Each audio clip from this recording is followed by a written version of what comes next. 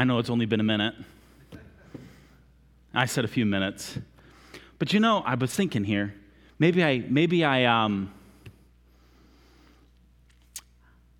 gave it to you incomplete. Because,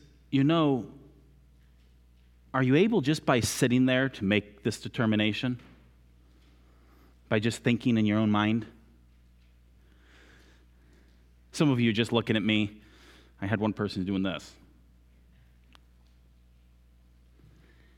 How do you know what is right and wrong? I just put the question out to you, and then I sat down. Is that going to help you? Thy word have I hid in my heart, that I might not sin against thee. That I might not sin, that I might not sin. Thy word have I hid in my heart. Amen. So what was the answer he just gave? God's word. God's word. That's right. Did I see a hand back there? Philip, would you have your hand up? What were you going to say? By reading the Bible. Hey, look. We have an agreement. You're right. You're right. By reading the Bible. Now, that is the easy, right-up answer, right? Is it really that easy? That's a trick question. 3 scripture references. Well, the truth is yes, it is that easy. It is that easy. But it also is more complicated. You know why? Because there's a lot of other things going on. Lots of other things going on. Let me see here. We've got little Mr. Philip back there. Philip, you want to come on up here and help me? How old are you, Philip? 5. Are you learning to read? You're not learning to read? Hey, Nate, you need to start teaching this guy to read. Do you know what ABC is? You don't?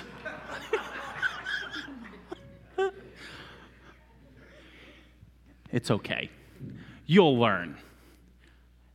So, he just now said the Word of God. Is he right? Yes or no? But poor Philip here doesn't know how to read yet. So how does he know what is right from wrong?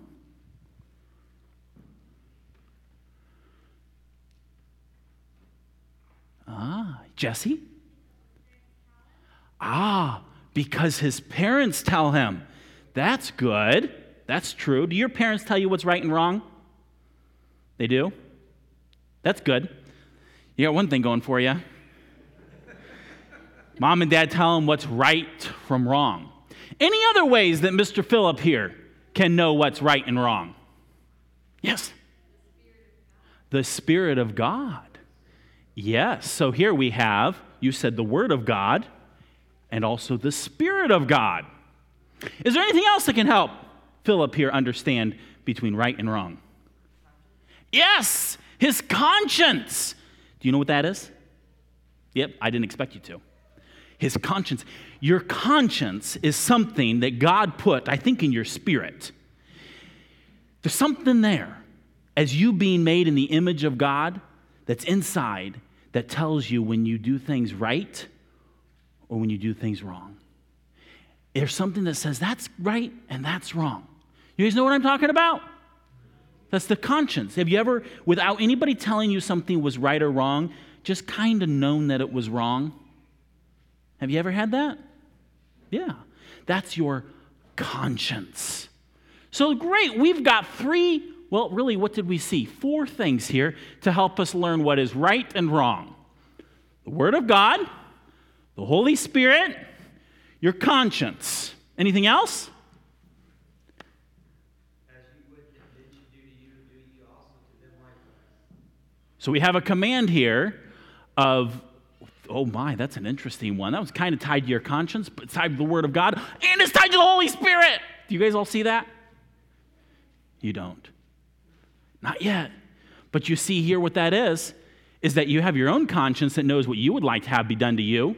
You have the Word of God that tells you what you would do for other people, and you have the Holy Spirit who's teaching you how to do things as well. So you've got the Word of God, you have the Holy Spirit, you have your conscience, and Jesse, didn't you say parents too? Oh yes, we have parents. Anything else? What else? Mr. Dinsmore.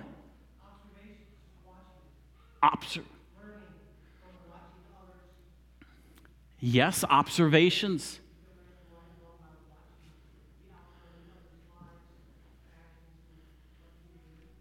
Yes, you can. You can see right from wrong by watching other people. Mr. Rinks, you have the government. You're right, you have the government. Does the government make laws? Do you know any laws? You don't know any laws? Yep, well, there's lots of them out there. And you all chuckle. Why do you chuckle? You aren't anarchists, are you? No, you don't chuckle at laws, but there are a lot of laws. But you chuckle because there are some silly laws, aren't there? And then there's laws that don't make any sense. Thank you, Philip. You can go back to your seat. I find it interesting of all these different things. Now, there were some different categories that we had, and some of those things fit into other parts. So let's recap, and let's look at it from the perspective of a child growing up. What's the first thing the child has? In the image of God, he has a conscience. He has a conscience. And as that child grows up, he is being taught by mom and dad, by older brothers and sisters, by aunts and uncles, by friends, by other people, things of what is right and wrong. Uh-oh, there's a problem. Have you ever known people to get it wrong? Yep, I get it wrong. So we have a little bit of a problem. How about that conscience? I'd like to point out a verse to you that's really interesting regarding our conscience. Could you take your Bibles and turn with me to 1 Timothy chapter 4. 1 Timothy chapter 4.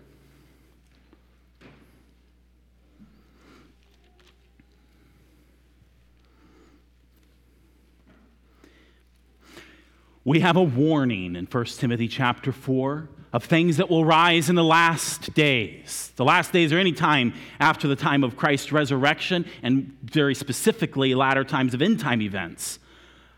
But it tells us here that the Spirit speaketh expressly that in the latter times some shall depart from the faith, giving heed, that's listening to and following, to seducing spirits, and the doctrines of devils, speaking lies in hypocrisy. And look at this last phrase, having their conscience seared with a hot iron. So, all of us begin life with a conscience, right? But as time goes by, that conscience, we find out here, can be seared. Now, what does that mean? I wonder here. Micah, do you know what it means when something is seared with a hot iron? You don't? Let's see. I'm looking for another little person who might know. If you think you know, raise your hand. I want to see if a little person knows. How much a little person knows. You count as a little person. Seared. You want to try to shoot at it? What's seared? Go. Yes, there's a heat. And it's what done? You use what word? Severed? Okay? Well, think about, they talk about in grilling, about searing the steak. How many of you ever seared a steak? Yeah, you sear a steak. What it is basically, you get the grill hot, those irons in the grill hot, and then while they're hot, you take and you put the fresh meat right on it, and it sears it. It basically takes the outer side of it, and it scars it. It makes it hard. Now, why you do that for a steak is to make sure that none of the juices can get out. Now, think about it with your conscience. Now, with steak, that's awesome. Yes.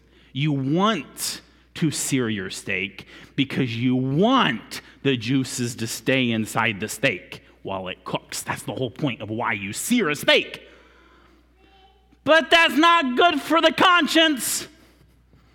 If you sear your conscience, it makes it not tender. It makes it so that it loses feeling, and it needs to feel. It needs to feel the Spirit of God. and it needs to have a feeling towards truth. But when it's seared, it's broken. It's a problem. See, your conscience is something that we talk about children having tender consciences. That's the point. They're tender and soft. They're receptive to what is right and good and pure and holy. So how does a conscience seared? Well, sometimes it's seared by plain old deception, seducing spirits, doctrines of devils. That's why we don't give any attention to the doctrine of devils, to seducing spirits. We reject it right up, straight up, because they will cause us trouble. Another way that a conscience is seared is by continually lying to it. You can sometimes see a child developing this, and I don't believe you're past hope in this because God can change, but I say child because it's easier to see in a child. Us grown-ups have ways of making it polished. But what is it? I know this is wrong, but I don't care. You see what's going on? There is a willful, point-blank searing of the conscience. And if you do that over and over and over, you will get to the point, as Paul explained in Ephesians, where you will be past feeling. Your conscience won't bother you anymore. You can, with a high hand, blatantly do wrong and not feel bad about it at all. I've had that happen in my life in a few cases. You know what? It's not good. I need that seared conscience to be tenderized. I need a renewing of my mind. I need to be fixed. So, your conscience is a very precious thing you have received as one who is created in the image of God. But do not allow your conscience to be seared by lies and by deception, especially those lies and deceptions coming from yourself. When your conscience says this is wrong, listen, because if you ignore it, that's the first step towards a seared conscience, where you come to a point of being past feeling, where you can do wrong, even the worst and horriblest of things, and not feel bad about it. Another description of this is speaking of those who have their conscience seared, being past feeling, and this deceitfulness of sin. So often sin tells us this is pleasurable, and there is sometimes a pleasure for a season, but it's a false pleasure. And when we allow ourselves to enjoy that false pleasure and continue on in it, it will sear our conscience. So we have the conscience. Do you know there's a scripture that talks a little bit about our conscience or describes it? Way back in the book of Judges. What is famous about the book of Judges as a summary statement? Anybody remember one of the famous parts? There's a few famous parts of Judges, but what's one of the key famous parts? Mr. Densmore? That's right. Every man did that which was right in his own eyes. That's in chapter 21 and verse 25 of the book of Judges. Every man did that which was right in his own eyes. So you see here you have the conscience, right? And the conscience does what is right in his own eyes. Now, this is oftentimes pointed to in the book of Judges as the key verse of the book of Judges. But really, it's not. There's another theme all through the book of Judges. This statement is only made once in the book of Judges, but you know there's another statement that's made over and over and over and over and over and over again in the book of Judges. It's very similar. And they did that which was evil in the eyes of the Lord.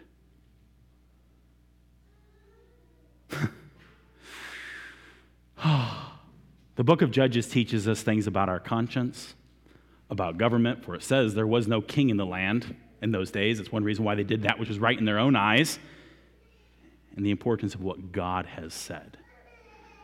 So we have it all together. I think there's three things that help us to understand what is right and wrong. First is our conscience. But beware, a conscience can be seared. A conscience can be deceived. A conscience can be led astray. The second thing that teaches us right from wrong is society, including our parents, our friends, law, and government. Now, again, all of these are good, right? Is there anything wrong with parents? Nope. In fact, parents are supposed to be teaching right from wrong. But parents can be wrong. I didn't hear his joke. But parents can be wrong. Government is good. Government is good. Law is good. But governments can be wrong. And laws can be bad. But do you see how they can teach us truth? Friends, oh my, this is perhaps one of the biggest influencers of what's right and wrong as you begin to grow up. Your friends tell you what's right and wrong. And sometimes they don't even just tell you it. They just lead you into it. This is why it's so important that you have good friends. And beware of those friends who will lead you in the wrong direction. But yet, do you see here how friends can be good? Scripture speak of ironing, sharpening iron. So a man sharpeneth the countenance of his friend. He develops who you are as a person, your understanding of life, how you discern between what is right and what is wrong. But do you see how all of these could be going in the right direction or could be going in the wrong direction? Moms and dads, do you teach your children right from wrong? Do you know that in some countries, it's illegal to teach your children right from wrong? Some countries, it's illegal to bring your children to church. It's considered a crime. Now, what's kind of weird is somebody's still teaching them right from wrong. And so who is it? We have freedoms in America. Do we use them? Are we teaching our children right from wrong? Kids of all ages, why do you believe what is right and why do you believe what is wrong? Because here's where it all settles down. You have your conscience, you have society, what mom and dad say, what the government says, what your friends say, what you say, well, what devils say. I mean, we can put them all around. But in the end, you, by yourself, how do you discern what is right and what is wrong? God. God is the one who reveals what is right and what is wrong. And he does it a few different ways. The first is through his word, the Bible. God's word reveals to us what is right and what is wrong. And he does it also through his Holy Spirit.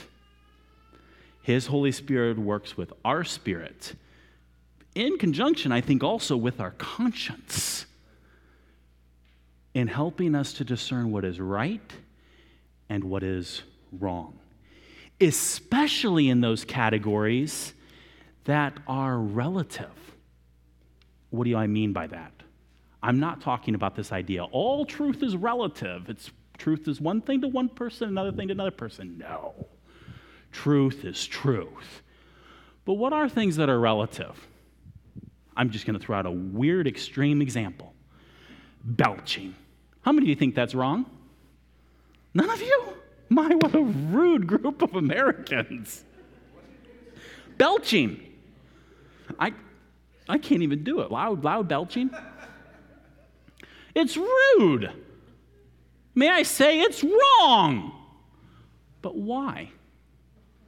Do you know that in some parts of the world, to belch is a nice way of saying, thank you, that was good. Somebody gives you food. If you don't belch, it's rude. But when you do belch, it's saying to the person, this was delicious food. Now, the Bible doesn't say anything about belching or not belching. But it does talk about loving. And here is where both an understanding of your society and culture and a sensitive conscience and spirit to the Holy Spirit leads you in this way. For you to know, for me to belch at this table or in any context is just rude. And just so you know, in most parts of the world, the majority of the world, it's rude. And thereby, if you're going to love, you won't belch. It's just rude. Do you see it? There's where you need both the scriptures to teach you to love, to do unto others as you would have others do unto you, and then the Holy Spirit in that moment to do or not do something. It goes into other categories of times. I would say that the biggest question that we have as people, we get so caught up on what is right and what is wrong. And you know what our emphasis oftentimes is? On that balance of what is right and wrong. Wrong over here, right over here. See, I switched it. This is my right side. And this, wrong over here, right over here. So often we focus on what is wrong. And we forget to focus on what is right. We have to have both. Especially, we have to have what is right. Let me give you a scripture. Therefore, to him that knoweth to do good and doeth it not, to him it is sin. We look at all of those sins of things that you do that you shouldn't do, and we overlook the sins that we commit by not doing what we know we should do. And can I tell you, this side here needs not just the scriptures of commands, but needs the Holy Spirit's leading in the application of love. So you have your conscience, but beware of your conscience. It can lead you astray, for it can be deceived, it can be seared. You have society, you have moms and dads and the government and friends. They can teach you truth. But in the end, does it all come back to, what's God think? Is it right or is it wrong? According to his word and the leading of his Holy Spirit.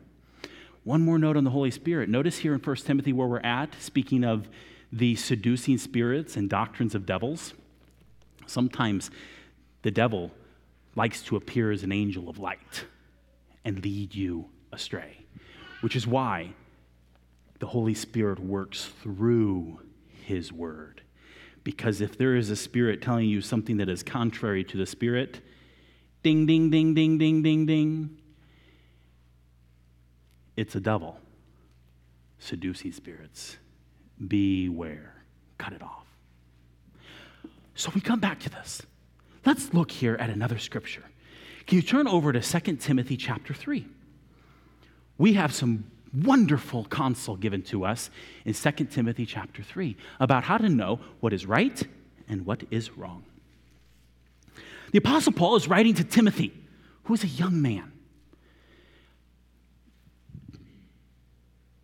And he says in 2 Timothy 3, verse 14, "But continue thou in the things which thou hast learned and hast been assured of, knowing of whom thou hast learned them.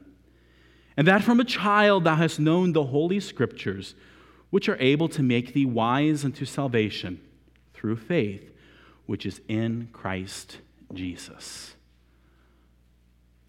Now we read that famous verse. All scripture is given by inspiration of God and is profitable for doctrine, for reproof, for correction, for instruction in righteousness, that the man of God may be perfect, thoroughly furnished unto all good works. The Word of God is very important. We're going to approach this backwards. Look here in verse 17. The Word of God is something that takes the man of God and makes him complete, perfect, mature. See how that child has to grow? So also our understanding, our person as the man of God grows and furnished, equipped to all good works. The Word of God should change us in a way that it results in good works. And it teaches us what's right. Do you see those words there of what the Word of God is profitable for?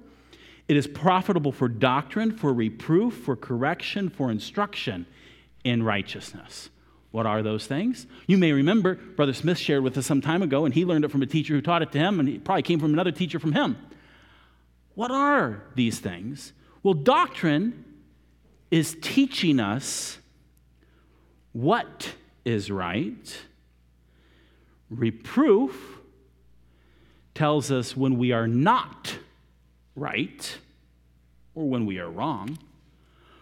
Correction tells us how to get right. And instruction in righteousness tells us how to stay or continue in what is right. You see, it all has to do with what is right and what is wrong. Righteousness, what is right. Doctrine, the Word of God teaches us what is right. Reproof, the Word of God teaches us, shows us when we are wrong, what is not right. Correction, the Word of God shows us how to get right, how to change direction, correction in what we're going the wrong way and to be corrected to go to the right way. And instruction in righteousness is a continued way of how we live, shows how to stay right, how to continue in righteousness. And this all comes from what? The Word of God, the Holy Scriptures. And why are the Holy Scriptures so profitable in this? Because the Holy Scriptures are inspired by God. God breathed them. The Holy Scriptures are from God. And now let's back up and look at those two verses before. Paul is instructing Timothy. And in instructing Timothy, he says, Timothy, it's now on you. You've got the choice, Timothy. Your mom and your grandmother, we met them earlier in the book, they taught you the Bible. They taught you what was right and what was wrong from the Scriptures. What are you going to do with it? So put your name in there. Oh, Timothy? Oh, Micaiah?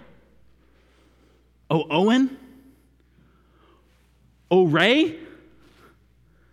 What will you, no matter how young or old you are, what will you, I wasn't implying anything there, what will you do with what you have learned of the Scriptures? Will you continue in them? Will you cast them off? But continue in the things which thou hast learned. Have you learned them? Hast been assured of?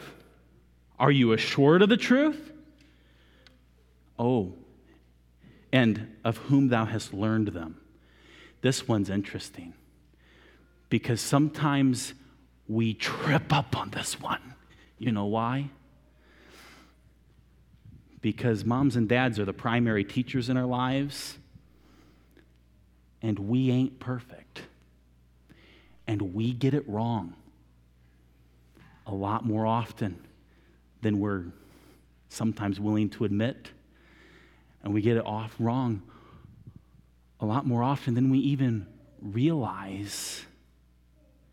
In this case here, Timothy is given as an example of a mother and a grandmother who did dearly love the Lord and are set forth as an example. Nothing is spoken bad of them, but I'm sure they tripped up too. For all have sinned. But may I say, regardless of who you have learned truth from, truth is truth. And if you've got moms and dads and teachers who love God and consistently walk in God, praise God. But if you don't, still continue in the truth, regardless of the mouthpiece.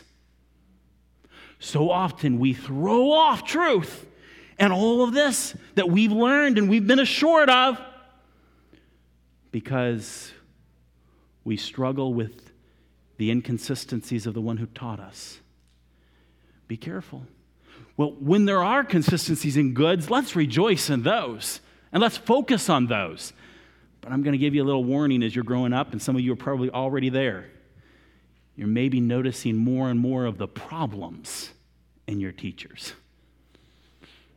in your moms and dads. Be careful. How the teacher lives can cause a lot of trouble, acknowledged. And nobody is justified or excused for being wrong. Nobody. Not the preacher, not mom, not dad, not brother, not sister, not friends. Nobody gets justified or excused because they're wrong. Wrong is wrong. But let us not use wrong to discard the wrong life, to discard what is true. We continue in what is true. So each of us, as you're growing older, you have a conscience. Beware that your conscience is not seared, that you don't be hardened, that you not go to be past feeling, but that your conscience continue tender in communion with the Spirit of God. May your conscience be tender. May your mind be renewed as you present yourself to God day by day. Give yourself to Him and immerse and saturate yourself in His Word. Your conscience is important. Your society is important. Your mom and dad, the laws and the government, your friends, right and wrong friends, they will influence you. Be careful who your friends are. Be careful what you just take. Bring it all back to the Scriptures. So now I've talked to all the kids. How about moms and dads? We have a sacred duty here. Do you see it? Do you see it? Are we like Lois and Eunice, Timothy's mother and grandmother? Notice the dad's not mentioned here. Dad was a Greek and implied not a believer. And never mentioned. Perhaps he died. He's just never mentioned. Timothy was led by this grandma and this mom, either in a broken home, a widowed home, we don't know what. Not necessarily ideal home. But do you see, mom and grandma were faithful. They continued to teach their son and grandson, to assure him of what was true. But look at verse 11 as to what else they did. It wasn't just them teaching them their own opinions or philosophies. From a child, Timothy was taught the Holy Scriptures. The Holy Scriptures. This laid the foundation so that when Jesus Christ was preached to Timothy, he was ready to receive the salvation through Jesus Christ. And now Paul is telling him it continues on through all of life. So we as moms and dads, let's be teaching the Word of God. Now, I'm going to give you another very, very practical application of this that you have to be careful of. When they're this big, sometimes it's just stating the simple truths. And it's just simply stating them. But as they grow up, there needs to be more of why. Where you are using as mom and dad these scriptures as the doctrine, as the reproof, as the correction, the instruction. Using it in that way with that child as that child grows. Because if Paul were to write to your child, would he say, just do the things mom and dad say? what would those things be? What authority would that carry? In the big picture of things, moms and dads can be wrong. Governments can be wrong. Friends can be wrong. But God and His Word can't be wrong. One time somebody shared with me that, we have lots of good conversations. And always opening your Bible and showing it from the Bible, that's not needed. You just need to speak the truth. I trip over that. It hurts. Because here is where the authority comes. The authority is here. I agree with that you speak the truth, and especially when they're down little like this.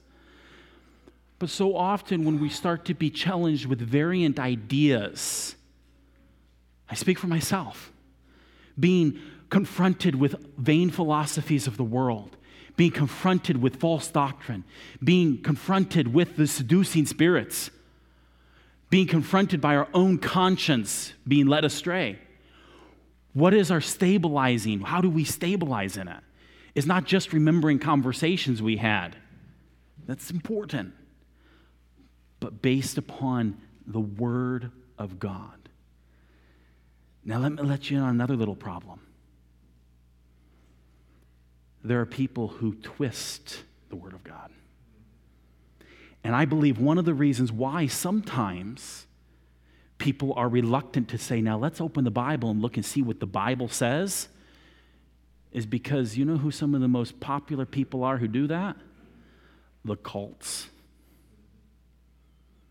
And they start pointing at things out of context and they twist it and they misapply it and they falsely use it.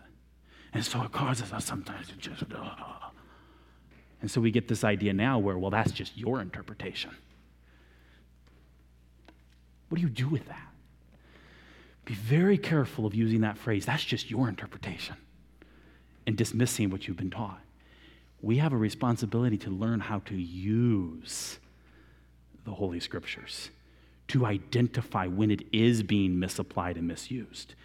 And I beg you, just because people take it and use it as ammunition or use it wrongly or falsely, don't you stop using it correctly. We have got to use it correctly. The very answer to those who are using it wrong is to use it correct. To use it correct.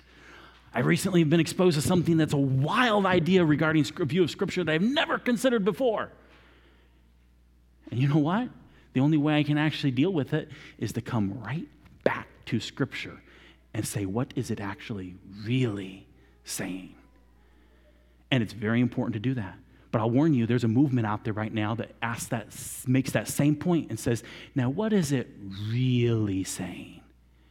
And the question is not for truth, but is to twist the truth. There are movements out there who talk about hermeneutical principles. You know what those are? How to study the Bible. And they'll take hermeneutical principles, which are the fact that we need to approach this and understand certain things and have certain kind of rules of how we understand and interpret the Scripture. And they'll take those good rules and they'll turn them on their head and apply them wrong. And the exact opposite of what they're saying. We must beware of that and be very, very careful. But it all does come back to the authority that is here. Conscience is good, especially good when it's in harmony with the Spirit of God. Society can be good, for good laws and good government are very important. Moms and dads with good counsel are very important. Friends that are good advisors are very important. But beware, there are false friends. There are even lying parents. And there are terrible governments and terrible laws. All of it then has to come back to, what does God say? One last passage to help us, if you turn with me over to Hebrews chapter 5.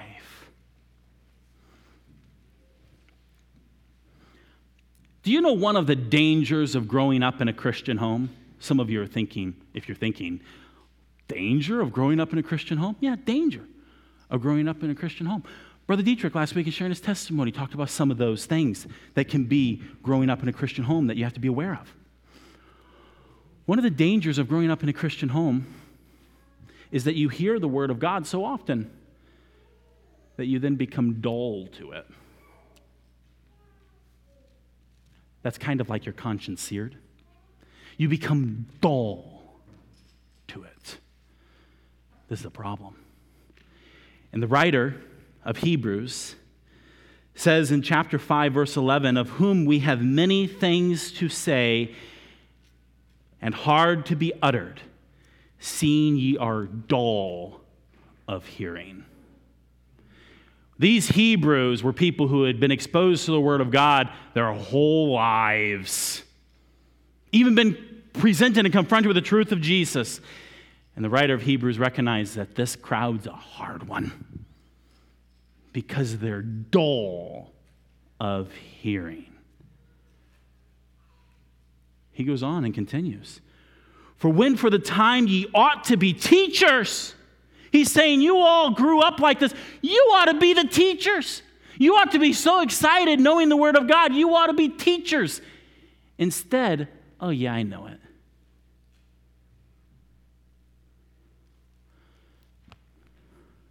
When really, you know it so well, you ought to be teachers. But ye have need that one teach you again, which be the first principles of the oracles, the sayings of God, and to become such as have need of milk and not of strong meat. He's saying, you have all of this, but you've become so dull in hearing. Yeah, I know it. Yeah, I know it. Yeah, I know it. Yeah, I know it. Now, I don't know that any of you ever would say that, partly because you know you ought not say it. You know it. But does it change you, and are you dull of hearing? You need meat. Milk is good. In fact, we're always to desire milk as newborn babes. Desire the sincere milk of the Word that you may grow thereby. Always be desiring the Word of God as if it were that baby who was longing to nurse every 3 hours. Desire the sincere milk of the Word. But you go beyond milk, and you need strong meat. Look at verse 13, Hebrews 5:13. For everyone that useth milk is unskillful in the word of righteousness, for he is a babe. We make jokes about teenagers who act like babies, and we say, grow up. That's the modern equivalent of what Paul's saying here. Grow up. Grow up. You're not just a baby. You need the meat. You're unskillful in the word of righteousness, but you shouldn't be. For strong meat, verse 14, belongeth to them that are of a full age, even those who by reason of use have their senses exercised to discern both good and evil. So often we trip up in discerning good and evil because we're dull of hearing. Don't be dull of hearing. Don't be dull of hearing. Again, one of the dangers of growing up hearing it all your life. Remember the caution given to Timothy by Paul. Continue thou in those things that thou hast learned. Continue in them. Grow up and be skillful, discerning good and evil. We need God's word and his Holy Spirit to be teaching us. And so, the question at the beginning, what are the principles? How do we discern between good and evil? Between what is right and what is wrong? Yes, our conscience, but beware that it be not seared and it be in harmony with the Spirit of God. Yes, our society. Moms and dads, teach your children truth and teach them why it's true. And just because mom and dad live inconsistent lives, don't throw out the truth. Continue in the truth. Same thing's true for government. Same thing's true for friends. Same thing's true for all of society. Continue in the truth. Continue in the things that you have learned from the Holy Scriptures. And stay true. Walking in the Spirit of God. Yes, Brother Ray. My dad's favorite verse was, trust in the Lord with all thy heart, and lean not unto thine own understanding. In all thy ways acknowledge him. He shall direct thy path. That's one of the first verses I ever learned. 72 years later, this year. It's still one of my favorite verses. It keeps me going straight. Yes, sir. Did you hear that verse? In all your ways, acknowledge him. He shall direct thy paths. It comes back to what God has said. By the way, don't you dare twist it. Don't you dare twist it. False teachers are some of those most strongly condemned in the scriptures. We must not twist the word of God. Let's pray. Heavenly Father, we thank you for your word. We thank you for giving it to us. May we walk in truth, your truth. May we continue in those things that are true, that we have learned, regardless of who we've learned them from. But we thank you for those who have taught us, who continue in them themselves. May we as moms and dads be faithful in teaching, and may we also be faithful in humbly confessing our faults, that we might be consistent and faithful and true and humbly walk in the talk. And Lord Jesus, be with each of the children here of all ages, that all of us would not be babes, but would grow, that we would not be dull of hearing, but that we would be those who by reason of the use of your word and exercise of using your word might go forth speaking truth. We commit ourselves to you now. We pray these things in your name. Amen.